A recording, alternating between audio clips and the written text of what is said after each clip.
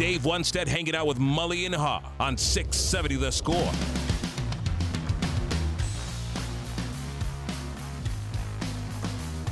Mully and Haw, Chicago Sports Radio 670 The Score. We have Coach Wunstead here on the hotline, the Score Hotline, brought to you by Circa Resort and Casino in Las Vegas, home of the world's largest sports book. And Dave, we mentioned before the break, Jalen Carter. You know, one of the weirdest things we've seen coming out of a combine, a guy arrest warrants issued. Apparently, he talked to the Bears on Tuesday night, and then Wednesday morning, the arrest warrants are issued, and then he's back in Georgia on Wednesday night, and he appears and does the mugshot stuff and gets released, and he's back at the combine on Thursday. Obviously, unless the charges are misdemeanor, they're not felony, and unless that changes, it probably wouldn't influence his draft status. But I'm just curious, how do you handle a player like that? You know, how do you talk a big game about character and about your culture and all this stuff, and then you have an opportunity to take a guy who is an extremely talented player, but there are character issues? It's a tough one. I mean, but at the end of the day, and I don't know the circumstances. I haven't talked to the kid, but at the end of the day, if the kid just panicked and made a mistake and he wasn't involved in any criminal activity, so to speak, it's a misdemeanor.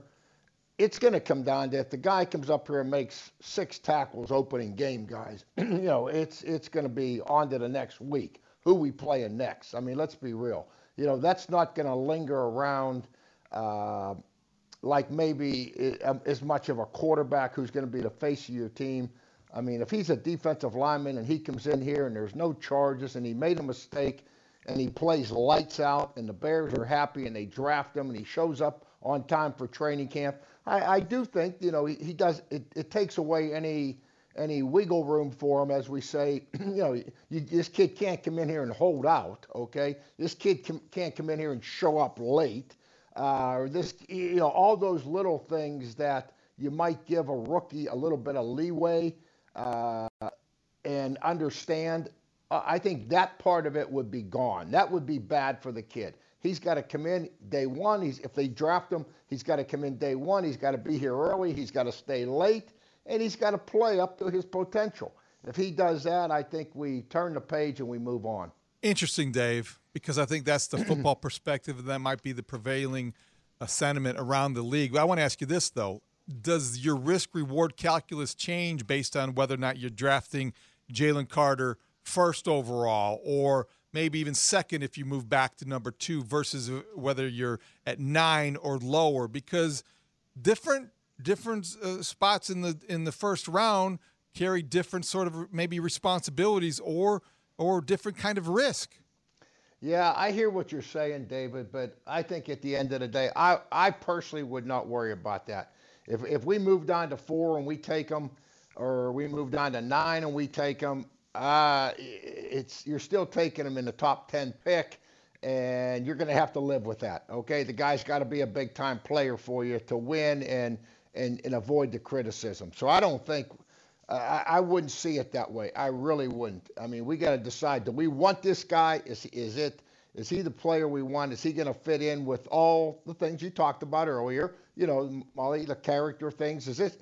Does he check all those boxes? If he does, he's the type of player we want. I wouldn't worry about if I took him second or if I took him 9th. You draft the kid, and now let's go. Dave, is there kind of an unspoken reality here with the Bears having this draft pick that they would like to load up with future draft picks so that if things don't work out with Justin Fields, they have covered themselves? In other words, it would be best if he was great and he makes this next step jump and he's throwing the ball like crazy and they have protection and weaponry and everything's moving forward. But if there is a holdup for some reason, if there is something that goes awry, you'd have enough ammunition to get back in the quarterback sweepstakes in 2024 or 2025.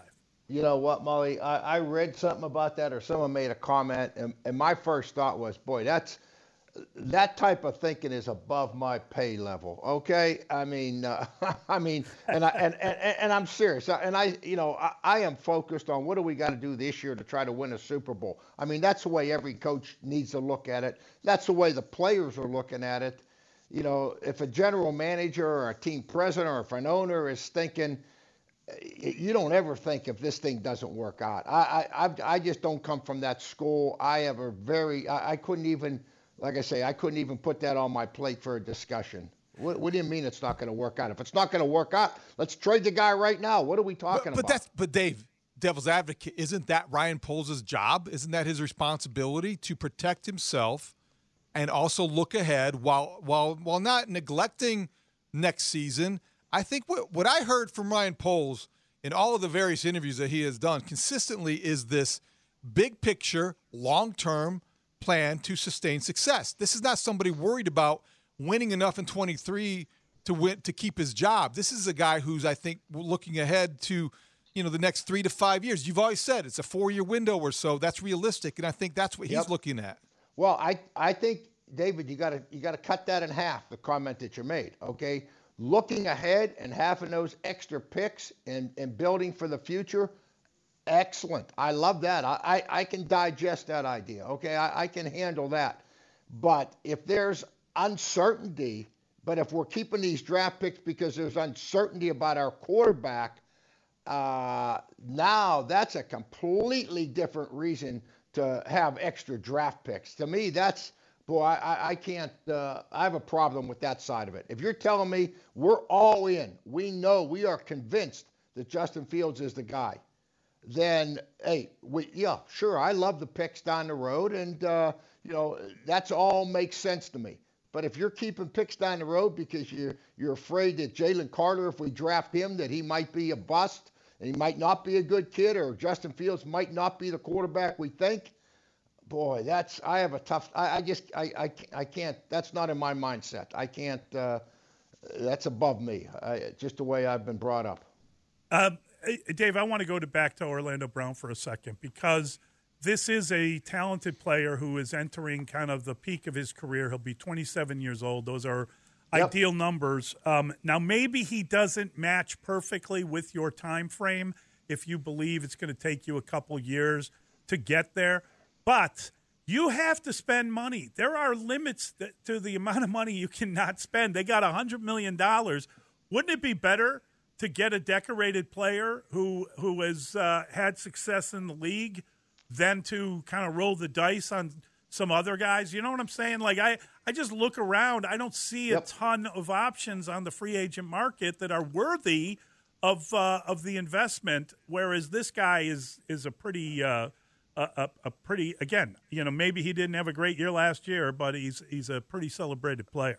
He is, and I think decorated player would be a great term, and he's not an old player. Right. And I'm of the belief, and I've said it with you guys several times, if I'm going to spend money, I'm going to spend money right off the bat on some offensive linemen that I'm confident can play. I think it really comes down to this. Ryan Poles knows this kid as well as anybody from being there. Is he the type of guy, forget about the money. We'll spend the money. I mean, if I'm Ryan Poles, I'll say, I'll give you the money you want. Is this the guy we want? Is he the person? Is he the player? And going to come in here, and he's going to be here early, and he's going to be the example that we want. Because once you bring a guy like this in, I think, who did I sign my first year or second year? Andy Heck, when I went out, and Bears had never spent money before, and it was like $2.5 million or something. And we brought Andy Heck here, but Andy walked around with a different guy. Andy is the type of leader that you knew you were getting a heck of a football player, you were getting a winner, and this is a guy that the Olin Kreutz, Todd Perry, the lineman back then, Big Cat, that they could look up to this guy, and this guy's going to be here early and stay late and do the things too. So that I can't answer that about Orlando. I hope so. I want him here. It would be fantastic. Ryan Poles got to answer those questions. I think also, Dave, I'm curious, as an old school football guy, when you see Ryan Poles be as visible and vocal as he has been, and I want to commend him for being that good of a communicator. but he's also now been the one words out of his own mouth, Dave. He said that he can get a first-round pick in 2024 and 2025. He's setting the bar. What do you think of that as a football guy? Was that surprising to you that a general manager established what he can get for this pick? Oh, 100%. Yeah, I mean, I don't think, I mean, when Bill Tobin was here, he was the personnel guy when I took the job here. That was probably the biggest thing that Bill Tobin was. I mean, the confidentiality and keep things in the house. Well, we were at Dallas. I hate to refer back, but I mean, it's true. The night before the draft, when we had the number 1 pick, I was sitting in Jimmy Johnson's driveway with Jerry Jones. We had been out, the whole crew of us, and Jerry turned to me in the car. Nobody was in the car, and he says, what's Jimmy thinking? Is Jimmy? I mean, so my point is, the night before the draft, Jimmy. You know, I kind of knew which way he was going to go, but he wasn't talking about it with Jerry, and it wasn't public. I mean, we you know, that's the other side of it. And I think maybe that's the old school, David. Maybe that's the correct. But I know the Bill Tobins of the world, the Bill Polians of the world. Boy, the guys from that era, everything was held real close to the vest. Anything that you might do, whether it's trade, whether it's picks, whatever it might be. It was and it was frustrating because a lot of times assistant coaches used to tell me, God, we don't have no idea who we're going to draft. No, they won't. We don't know. Did you know? After the draft, did you know you were going to draft that guy? We had no idea. That's great news to me. I mean, I guess because I followed you, Dave, and I mean that's the way it's supposed to be. I always thought you don't want to leak anything. You don't want teams. And there's a lot of scouts out there, no offense to anyone, that are kind of phone scouts that want to make sure that their buddy likes the same player they like. And, that's how teams trade ahead of people. That's how you jump into a draft knowing that a team's going in one direction or another. You got to be really careful about who knows your business. Let me ask you this one, Dave. David and I were talking about it a little bit earlier. The Bears have money to spend, and they need to put together a football team. We know that the age you want your players. We know Ryan Pace has been very open about wanting to build through the draft. But there is value in what you were talking about with Andy Heck. There is value to bringing in players that are good for the locker room. And that maturity in the locker room can help, even if it doesn't jibe completely with the time frame of when you're going to be good enough to compete. It's important that people see how hard the game is and how hard people work to maintain their career. Is it time for the Bears to maybe add a couple of veteran players, maybe bring in a couple guys to help them win, even if they're not going to have a great year? I don't think there's anything wrong with that because, again, I come back to maybe this is the year you do win. It sounds like Aaron Rodgers is going to go to the Jets as of reports this morning. I mean, that's a big window that's going to open up for the Bears within the division I'm getting to. So how do you know it's going to be 3 years from now? It might be this year. Crazy things happen. Two other points that I want to throw out here before you guys turn me loose.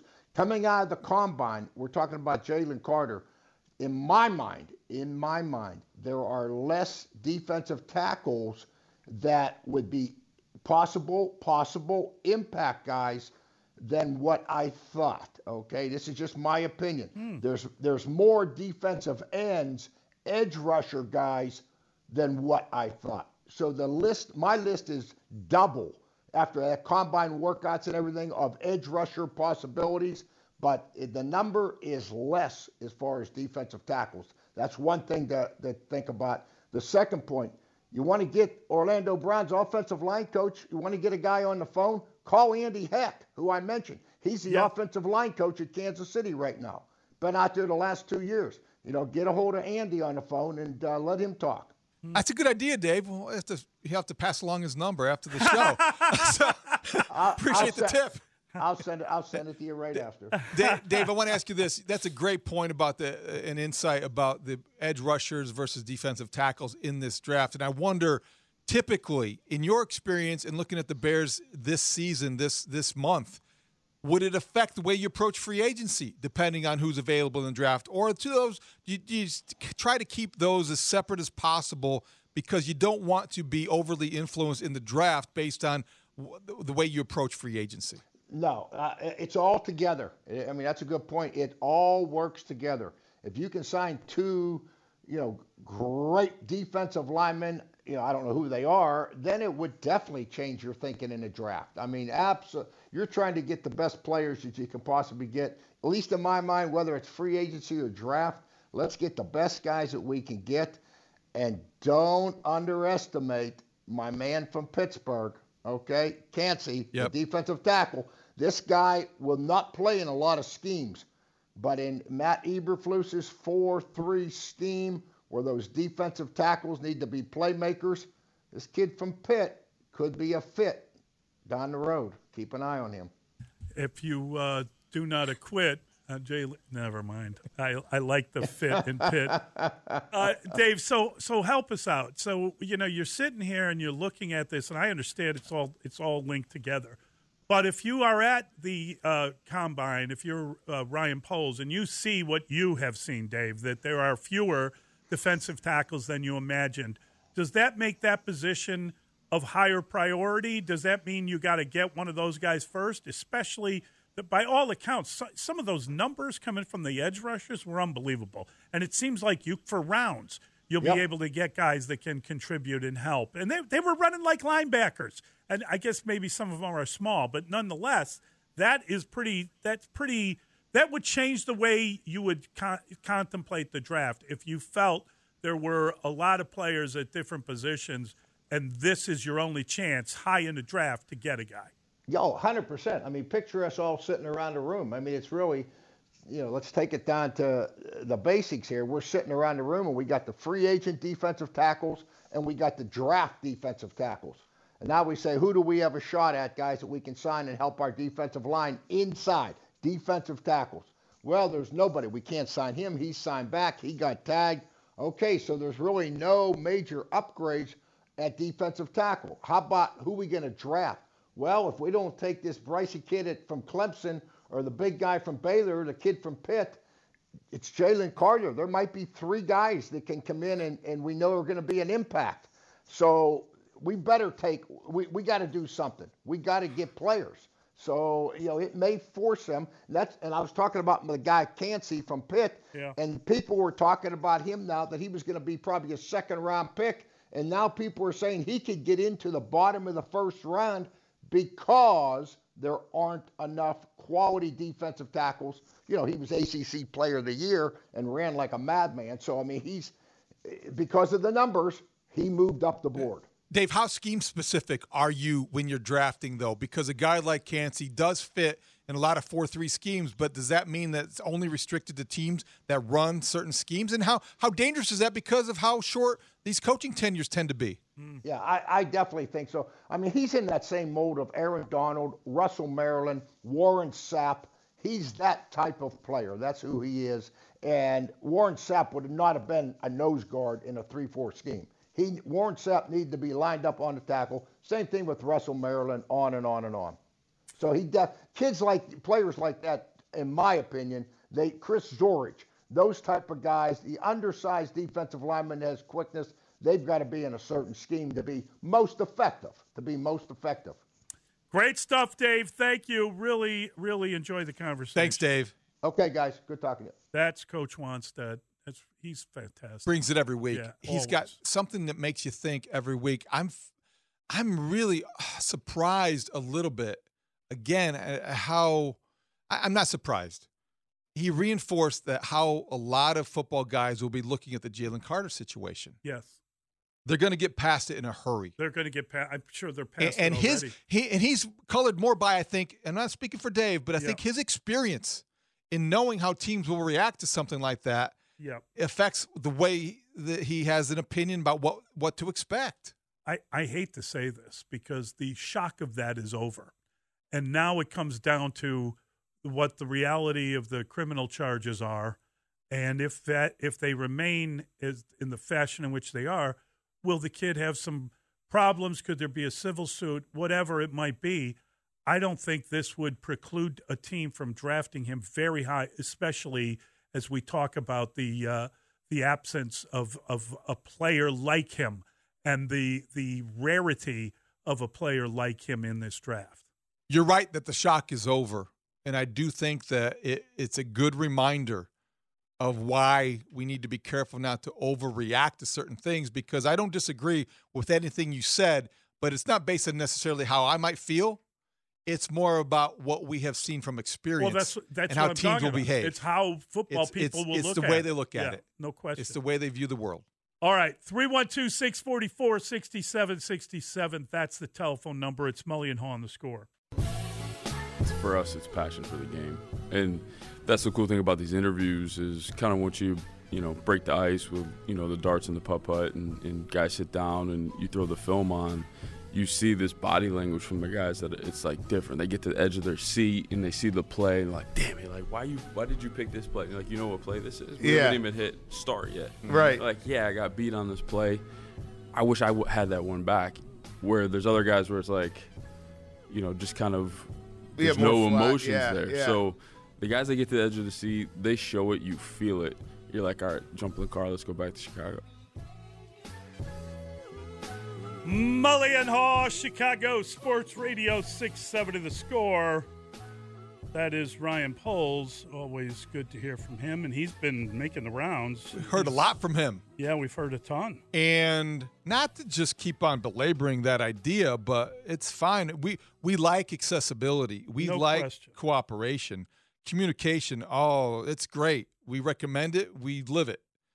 I just think that it's very indicative of how things have changed when you do have the general manager of the NFL team that has the first overall pick being as open about what he is sure that he can get by trading it.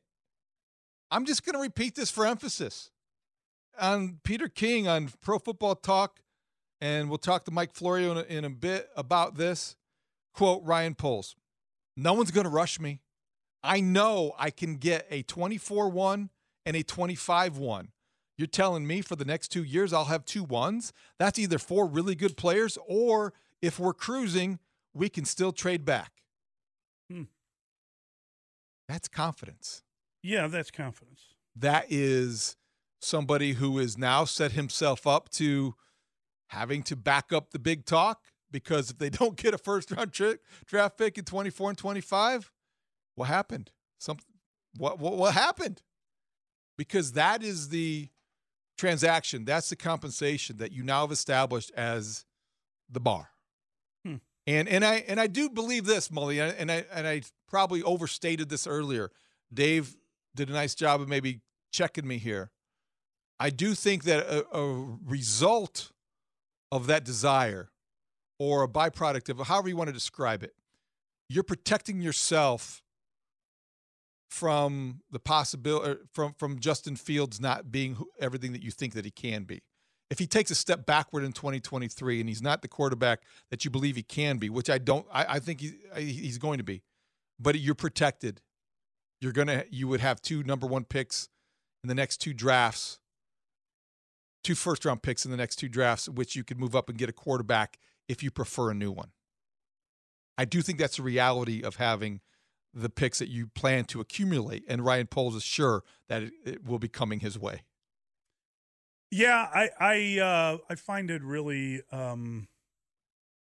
I think it's just a great opportunity. I think that we've always felt that way, and it's happening as we sit here and pick it apart. And I don't know that there's any way to feel bad about it. Now, like once the deal is made and the reality sets in, then you gotta start wondering about, well, how are they going to use this? How are they going to manipulate that? The draft and draft picks are king, and we know that they did not keep their second round pick. They traded it for Chase Claypool, and you hope that Claypool will live up to that designation because it is the 32nd pick in the draft. But as you look at, there are the 40 times with receivers are pretty unbelievable, and there are a lot of them, and there are speed guys that you can get. I don't know if you're going to get the same sort of balance to a guy's profile as you see in Chase Claypool. I also don't know how much better Claypool's going to get. I was told by someone when they made that deal that it was going to be hard for him to learn the offense quickly, that it's a more complicated scheme, and that it would take a while for there to be an impact and to prepare yourself for that. And it did. And it has. And it will it's ongoing. Be something that we can't talk about next year because Right. that won't be an excuse. No. He won't have that crutch. No. Here's what's interesting too, Mully, because you mentioned Claypool. We spent a lot of time talking about edge rushers and defensive tackles and the depth in this draft. In free agency, we're talking about offensive tackles and defensive linemen and outside linebackers. We really haven't spent a lot of time in talking about what the Bears are going to do with the wide receiver position this offseason, and frankly, what their realities are at the running back spot, because they have a decision to make with David Montgomery. And his price probably, theoretically, went up because of the Tony Pollard was tagged yesterday. Josh Jacobs was tagged yesterday. Yes. It's a good year to be a free agent running back if you're Yes. David Montgomery. Where does that leave the Bears? Because we could talk all we want, and we are old school football guys about building from the ball line out. But at some point in time, the weapons matter too. Well, Where are they coming from? Yeah. So I don't know if this draft, you can't do everything in this draft. I'm not even sure you can address every need this offseason. But I'm curious, what is going to be the position that gets most neglected or gets left out while we're scurrying to get that left tackle and buying that defensive tackle and drafting that edge rusher or whatever the case may be? Where are you going to be short? And where are you still going to need more? I don't know that. I wonder, and I guess maybe you mentioning Claypool makes me fear that it's going to be wide receiver, because we really haven't talked a lot about that, and we haven't heard them talk about it. Or tight end. I'm less concerned about that. I But know you are. I know you don't care about it, but I'm saying usually if you don't have wide receivers, you need an extra tight end. It's not that I don't care about it. You just literally said I don't care about it. I don't know if I said I don't care about that. I think Cole Kmet gives you at least somebody that you feel good about. And how good you feel about him, I guess, depends on your perspective. But no, that's a point well taken. You know what also makes it interesting, Mully, is that this is a very deep year for tight ends in the draft. So you want to be sure that you're not passing up on an opportunity to complement him or even get somebody that you could project to be any better. They're not going to draft a tight end that high, I don't believe. I'd be really surprised. No, I don't think so. No. And listen, I'm just saying, you ask about different positions. Where are they going to come up short? Let's hope it's not on the defensive line. Let's hope it's not on the offensive line. Those are the positions that they need to build immediately. Let's hope that that by the time this thing's over, they've got a linebacker signed and another one that they draft, and then maybe they could go with their undrafted guys. Let's hope that they are kind of addressing the main issues that they've had now, because quite frankly, they don't have a team to go to battle with right now. They don't have a front seven. They need to help with that. But they also, you're going to help your offensive line a ton if you spend some money in free agency here. And I don't see any reason you shouldn't. I agree with what Coach Wannstedt said. If Ryan Poles was there when they pursued Orlando Brown and they had some element to him that they did like or didn't like, whatever it might be, if that's not still there, if he feels that he's changed, then that's fine. He should be able to make that call and should be able to figure it out. But, I mean, again, they've got so much that they need that you could take some pressure off of the draft by addressing some of these needs right now. And some of that may be coming from players who are discarded. And I wanted to follow up because you mentioned earlier the Vikings are in the midst of kind of a purge. They're getting rid of a couple players. And I think that it's interesting to see the quality, the guys they get rid of, how much will they have left? I mentioned Adam Thielen as a guy that is still, productive. But what do you expect from him moving forward? If he's on the street, would he be somebody that you would, want to pursue? Do you think there's value in seeing what he has left? Personally, yeah. I think, he was a remarkable possession receiver, and he was very productive. I think he's taken some hits and he slowed down a little bit. I didn't see the same production from him. So I'm not too excited about that. Kyle Rudolph, was a disappointment there in Minnesota. They gave him big money and they thought they had something there, and it didn't really pan out for them. He's probably going to be on the street. I might be more inclined to go for a guy like that than a guy like Harrison Smith, who I think's 34. And I understand. I just don't know that that's a big need. That you might be okay at. Did you see this coming with the Vikings? I guess that maybe caught me a little off guard that they would have to shed as many veterans as they seem that had to have to shed this offseason. What I was told when I was talking about is that they are really up against the salary cap, and that there were going to be some harsh decisions that had to be made. And they want to, they got a new general manager. Yep. They won last year. They want to be younger. Doesn't the world? Doesn't everybody? Yeah. Don't we all? That's right. But I think what's really interesting is that then big picture wise, you see the Vikings and what they're doing and maybe coming back. You see the Packers maybe going to Jordan Love. We know what the Lions are on the verge of. If you're the Bears and you're planning for the future, as Dave Wannstedt said, can you afford to sacrifice a season? Another one. Right. He's a coach. He's not sacrificing a possession. No. But I think that big picture-wise, you have to ask yourself, where is this headed and what is our opportunity? How great is it? Do we need to worry about winning next year, or are we going to try to position ourselves for the years to come? Well, obviously they're going to try to position themselves for years. As everybody comes back to you, though. But the problem that you have is that, as Dave says, like certainly a coach can't think that way. The coach's job is to win now. The GM's job is to protect the team from the coach. I know that. I love when you say that. But that's true. That is the NFL. Yeah, and, it is. And the coach needs to figure out a way to win. And they've got to throw him a bone or two so he can win. And we got to find out how good a coach he is. And I think there's a lot of unknowns that need to be resolved.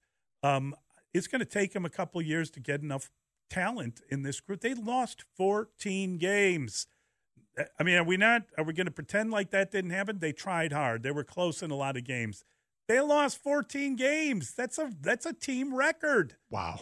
That's pretty awful. And you can't go do that again. It was the most fun, miserable season ever. No question. In Chicago. But it's time to get better. And it should start fairly soon, please God. All right. I know a lot of people want to check in, and we're going to get to all your calls, but we got Mike Florio next. It's Mully and Haw at Chicago Sports Radio 6-7 The Score.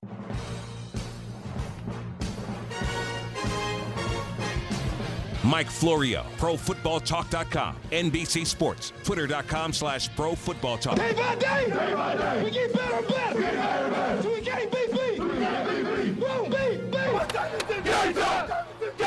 NFL insider Mike Florio with Mully and Haw on 670 The Score. Mully and Haw, Chicago Sports Radio 670 The Score. We love our opportunity to talk to Mike Florio, and he joins us now on the Score Hotline, brought to you by Circa Resort and Casino in Las Vegas, home of the world's largest sports book. Michael, good morning. How are you? Doing great, guys. How are you today? We're doing well, and we're contemplating, the kind of final day, tag day, if you will, the final opportunity to tag players, and it seems as if Orlando Brown is going to be available. And, the Bears, he would immediately be the best tackle on this team, but he'd be the best tackle on a lot of teams. I don't know how they view him, what they think of him. Certainly Ryan Poles was there in Kansas City and should have some insight. So I just don't know what to expect, but I'm sure there'll be a lot of interest around the league.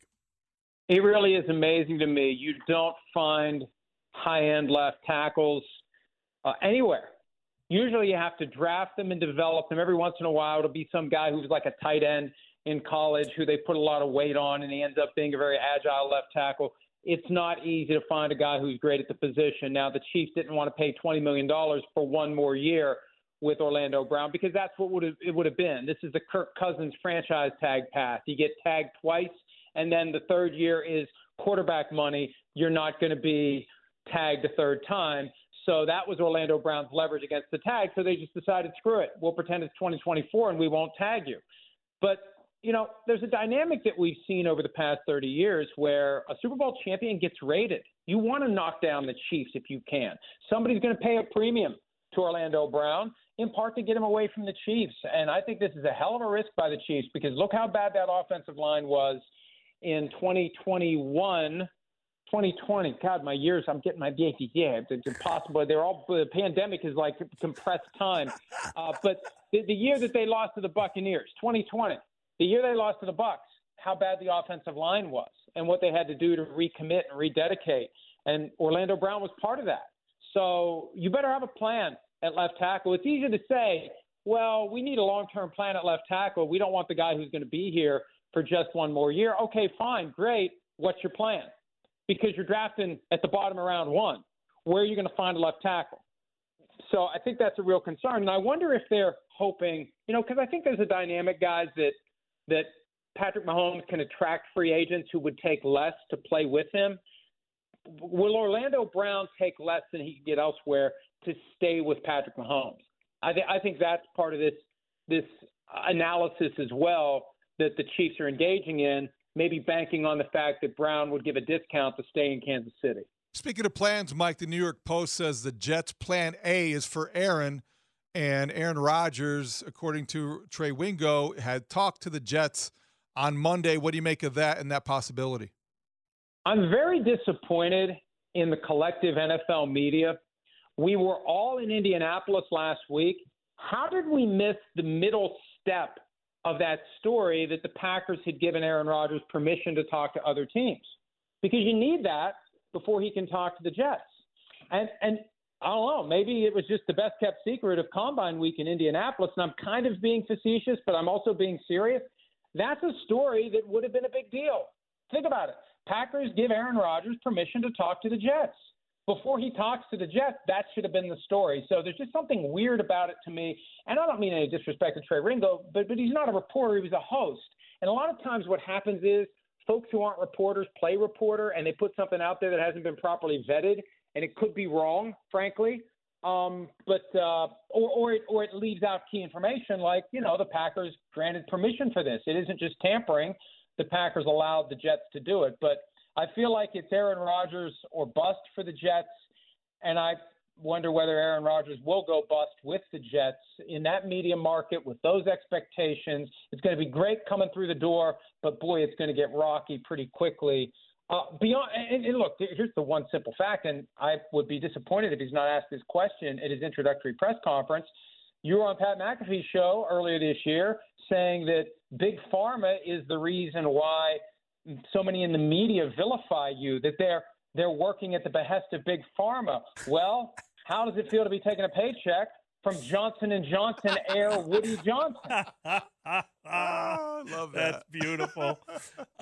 Yeah, you know, we were talking about it, and, you know, God bless Aaron Rodgers. Is he interested in actually turning up and spending the offseason trying to learn a team? And you know what I mean? Like, Great point. Yeah. Awesome point. You're right. He's in the bare minimum phase of his career. He's in the I just work here phase of his career. Yeah, I think that's one of the reasons the Packers don't want him at this point, if they truly don't want him, and a lot of people think they don't want him. We talked about the Chiefs and Patrick Mahomes. Look at last year, what Mahomes did once Tyreek Hill was traded and what Rodgers did once Davante Adams was traded. Mahomes was all in, above and beyond, had his guys in Texas, took notes on what the receivers do well, and told Andy Reid about it. Rodgers was aloof, standoffish, and absent. And is it a coincidence that these new receivers who grew up in awe of Aaron Rodgers weren't sufficiently comfortable with him until November? And then they finally kicked it in, and they almost made the playoffs. How much better would they have been if Rodgers had behaved last offseason the way Mahomes did? And I think that's a fair point, and I think it's a cautionary tale for the Jets or whoever else would end up with him. Mike, what's going on at Joe Mixon's home? A lot of headlines, a lot troubling story. What's the latest? Yeah, there was a report overnight that there was a police response to shots fired. No arrests were made. There was something a few weeks back that bubbled up and then went away. There was an incident with a motorist. There's a lot of stress and pressure right now on Joe Mixon. I think he could get cut or at least be put in a position where he's expected to take a significant reduction in his pay. He plays a position where you got guys every year coming out in the draft that the Bengals could find and pay a very low salary to do what Joe Mixon does, and they need cap space for T. Higgins, for Joe Burrow, for Jamar Chase, and you're going to have to allocate your dollars accordingly. They did it last year. They used the franchise tag to keep safety Jesse Bates around, drafted his replacement. This year they're not going to tag Bates again. They say see you later. And I think that that's going to be the reality for these Bengals as they make Joe Burrow and Jamar Chase the nucleus.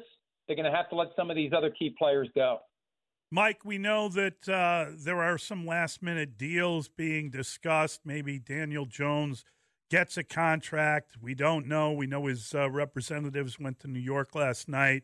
Are you anticipating any surprises in the quarterback market? You know, we already saw Seattle sign their guy. We don't know if Lamar Jackson, which tags put on him. What are you anticipating before 3:30 Eastern time today?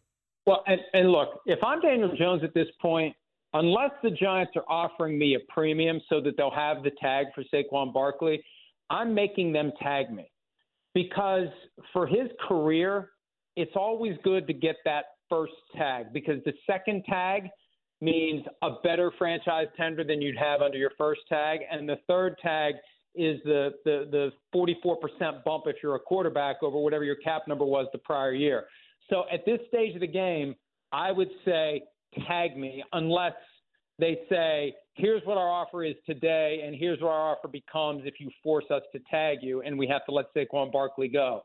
The big question that I'll be watching today, which level of the franchise tag did the Baltimore Ravens use on Lamar Jackson? Because that will say plenty about what their attitude toward him is. Exclusive, $45 million this year, $54 million next year, $99 million over 2 years. That means they want to keep this guy. Non-exclusive, $32.4 this year, $38 next year, a $28 million difference over a 2-year period.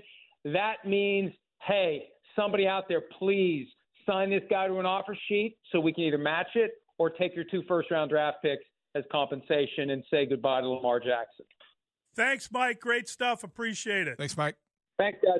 That is Mike Florio from Pro Football Talk. Non-exclusive tender would mean the Atlanta Falcons, come on down. Make us an offer. We're going to talk to David Sampson. We're going to switch gears a little bit. We're going to talk some baseball, and I'm very excited to talk to David. There's a lot of things to go over, and a great man to do it with. It's Mully and Haw on the Score.